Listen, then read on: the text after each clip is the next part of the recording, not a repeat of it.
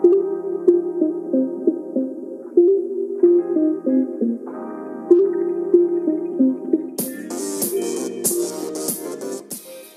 to the PNW Property Podcast. I'm Josh. And I'm Stella, and we're both real estate brokers here to cover various topics and questions that you may have about real estate.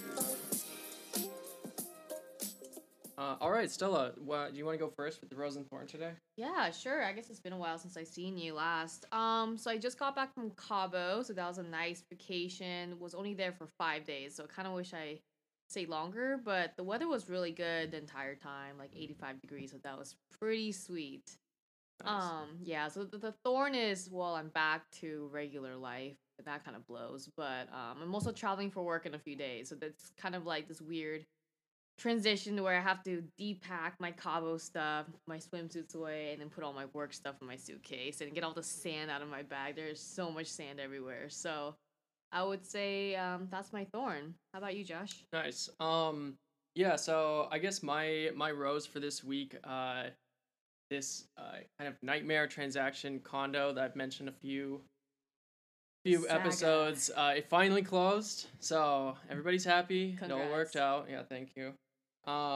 And my thorn for this week is probably I have a client that I wrote a contingent offer for on a townhouse. And so what that means is they have a house that they own that they're living in, and they made this offer to purchase the other house contingent on them selling their current house, which they haven't listed it yet. And so in this market, like a lot of sellers don't wouldn't be very receptive to that. And so since they like haven't even listed it yet, even though we made a full price offer on a townhouse that's been on the market for a while, they turned it down because they're nervous about like going into contract this close to the holidays and then potentially having the deal fall apart and have it come back on the market like right during Thanksgiving because it like probably won't sell Right. at that time of year. So that was my thorn. But we'll find him something else soon. Nice. But yeah, so this week, kind of building off my rose, since that condo transaction finally closed, I thought we could talk a little bit about selling a condo for all you condo owners out there. Yeah, so that's Yeah, this is a good one because I really want to sell I keep saying this in every episode. Like, I really want to sell my condo in King County. So, nice. also, if there's any buyers out there that want my condo, let me know. Yeah, I guess like my first question I have for you is, like, what should I be looking for? Like, how to set up my condo for selling? Like, any pointers? Yeah. So I think preparing to sell your condo, you would want to do a lot of the same things that you would want to do for selling any property. Make sure that it's clean. If you can do any easy renovations that are going to be worthwhile on the sale price, do that, of course. Sometimes if a condo is really small, like a studio or something, I don't necessarily recommend staging, but if it's got a couple bedrooms, it might be useful to get some staging in there. Staging usually helps with the sale price and the time that something stays on the market. So, I would do all those things, but a big thing is you want to be aware of the the dynamics, the situation that's going on with your HOA, because that's what all the buyers are going to be concerned about, which is what makes, selling a condo different from selling like a single family home. So we can touch on a couple of those issues. For those of you guys that maybe haven't bought or sold a condo before, what makes it different is every condo, because there's kind of jointly owned areas or like common areas, everybody that lives in the condominium complex pays into what's called an HOA, the Homeowners Association. And that fund is designed to cover any expenses that come up. So like if the roof needs to be replaced, or maybe there's like a plumbing leak somewhere in the building, it's not any specific unit. So then that fund that everybody's paying into goes to pay that. And a lot of times these funds they can either be managed by the residents, by like an elected board, or a third party management company. And so you see like vastly different levels of competency with the management of these buildings. Mm-hmm. So like sometimes they have really sufficient funds, reserve funds is what they call them. But other times they might be like running on the bare minimum, and like any major like work that needs to be done would just completely drain the fund, and they would need to take out like a huge loan or something. Mm-hmm. Or do a special assessment. Yeah. So have you like ran into anything like that with like your searching for condos or buyers that you've had, like weird stuff I feel coming like, up? I mean, I think when we went to go look for stuff, the one condo down south where there was like a huge special assessment.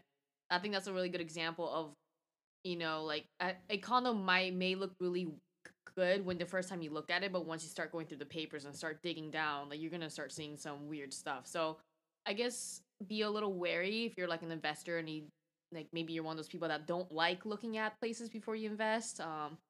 Don't trust everything with your eye because those condos were really nice. Like they staged them and they were like so beautiful. But once you start digging a little bit, we were like, whoa, like these special assessments are insane. So, um, yeah, I don't know. Yeah, no, that's a great example. So, like a complex like that, I think they had like 200 or 300 units there. Mm-hmm. And so when you go and look at their resale certificate, which I'll kind of go over what all is in a resale certificate in a second. But if you see their balance sheet and maybe they have 200 grand in reserve funds, like okay, that seems like a lot of money, right? But for 300 units, like if they need to do like replace the siding on every unit in Mm-hmm. that complex, that's gonna be like a $500,000 expense at least. Yeah.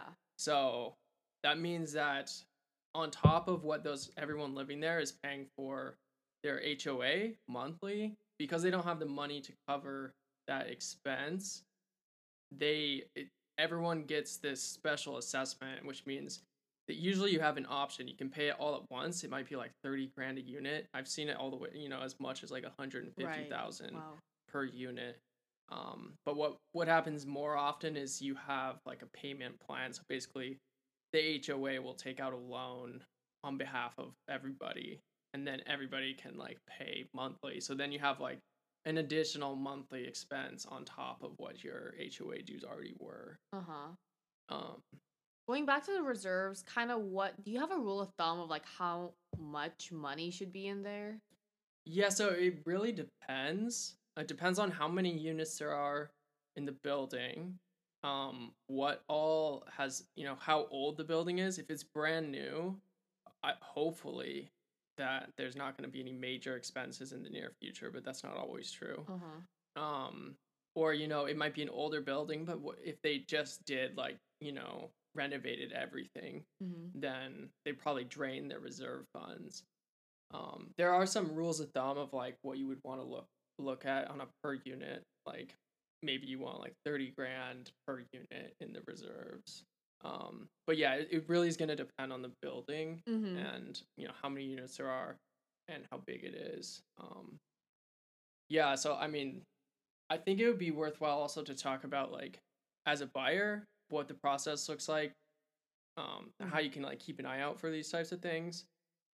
Usually people don't look into the reserve study or the resale certificate until after you're in contract to buy a Mm-hmm. place. Right. So it's like part of the due diligence process. But you can, so like one of the search fields in the MLS says it asks if there is a special assessment, so you can at least see yes or no if this building has something that they couldn't pay for. Uh-huh. That's gonna, and that cost is almost always passed on to the buyer. Uh-huh. Sometimes the seller will pay it like out of the proceeds of their sale. Yeah. But I feel like maybe, I don't know, I'm just guessing out of my butt, but like a quarter of condo sales are on sale because the owner can't pay or does not want to pay the special assessment. Yeah, no, I think Yeah. that's probably accurate. There's a lot like whenever I have a client that's looking to buy condos, that's like the first thing I look at every time they tell me there's a listing they Yep. want to see. I'm checking if there's a special assessment. Definitely same, yeah. Yeah. Mm-hmm.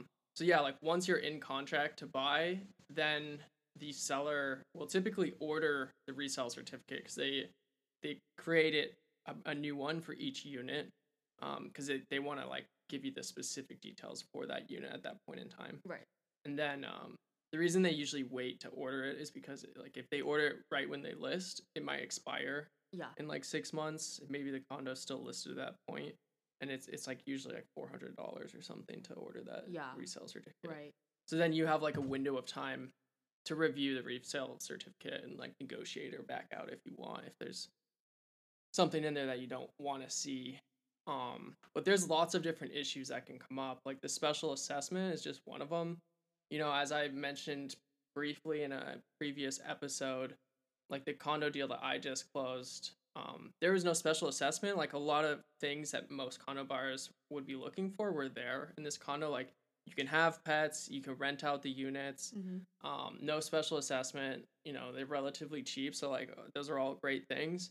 But then because like one person owned more than 30% of the units in the building, it meant that like basically no lenders could make a conventional loan or an FHA loan or a VA loan on this building. So that like severely limited the pool of buyers. And so that's something that like you definitely want to know as a seller, like going into it. Right. Absolutely. I guess another question for you. So this may or may not happen in my building, but I'm just gonna ask. So there was a leak in my, well, it may or may not have happened. I don't want to deter any buyers in my beautiful condo in King County, but so if a building has a leak or like had one, are you obligated as a seller to tell your agent or tell a potential buyer that has happened in the building in the past? So, that's kind of dependent. I think so as a seller, you always have to fill out the seller's disclosure, which is like a statewide thing that every seller has to do, but that has to do with your specific unit, I believe. Okay. And then anything that's going on with the HOA and the building in general, that would be up to the buyer to find out in the resale certificate. Okay. And I think we should just mention a couple of things that are in resale certificates just so everybody knows. So like these include things like the board minutes. So like usually the boards, they'll meet like every 3 months or something and have somebody record what the conversations are about there. So a lot of times that's where you can find out like what's actually going on in the building, what the issues are, that type of stuff. They always have the financials, so they'll have like a balance sheet, you know, profit and loss, like that, you know, that type of stuff.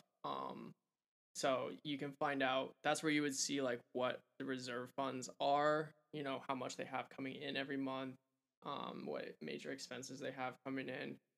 And then there's like the you know, the bylaws and the rules and regulations, which a lot of people would care about because that's going to tell you, you know, can you have pets? Can you have short-term rentals? Can you have long-term rentals? You know, what can you replace the floor? Like, what can you do to the building? All that type of stuff that you might want to know is in there. And then there's a bunch of other stuff. A big one that not every building has is a reserve study.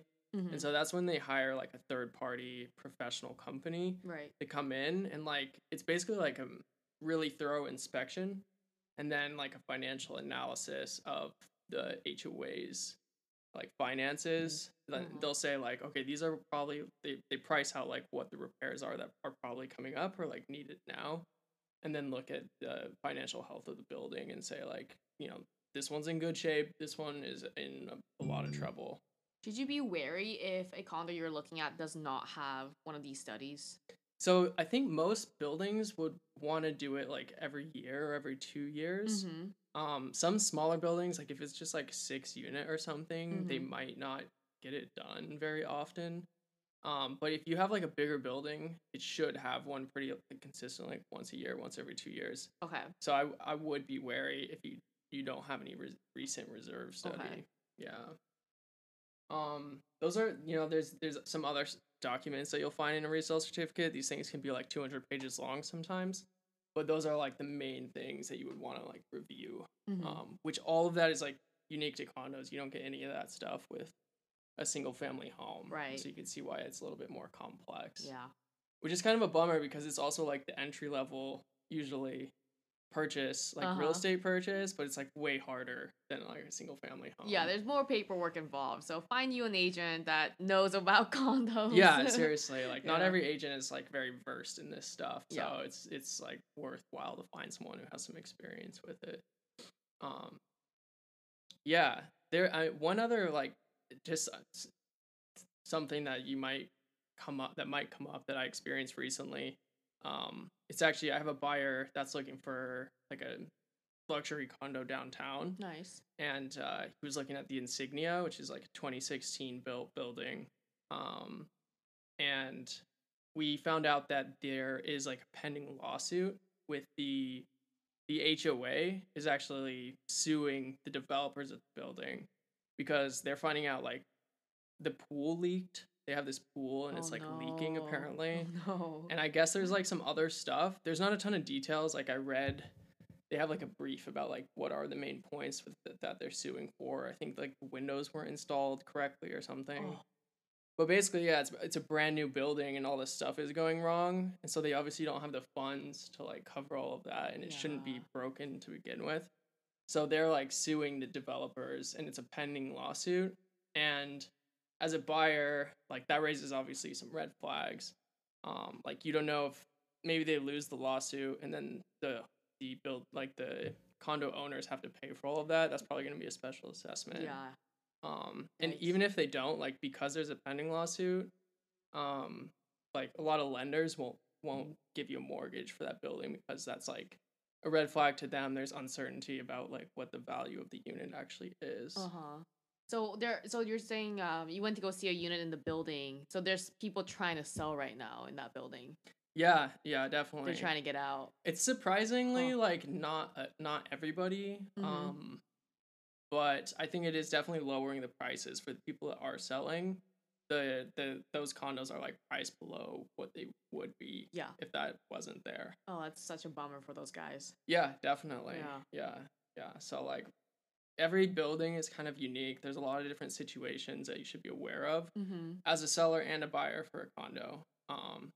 So yeah, just going back to that, like having a good agent. Yeah, definitely. Walk you through that. Yep. Yeah, was there anything else you wanted to talk about in terms of condos? I don't think so. I mean, that covered most of my questions. So yeah, I guess I'll let you know if I have anything else. Cool. Yeah, and as always, if you guys listeners have questions about any of that content that we touched on there, I know that was a lot. Just shoot us a message. Let us know. We'd be happy to elaborate more. And then if anybody's ever looking to buy or sell, we're both available. You can find our contact info in the bio. So don't hesitate to reach out. Thanks, guys. Yeah, thank you.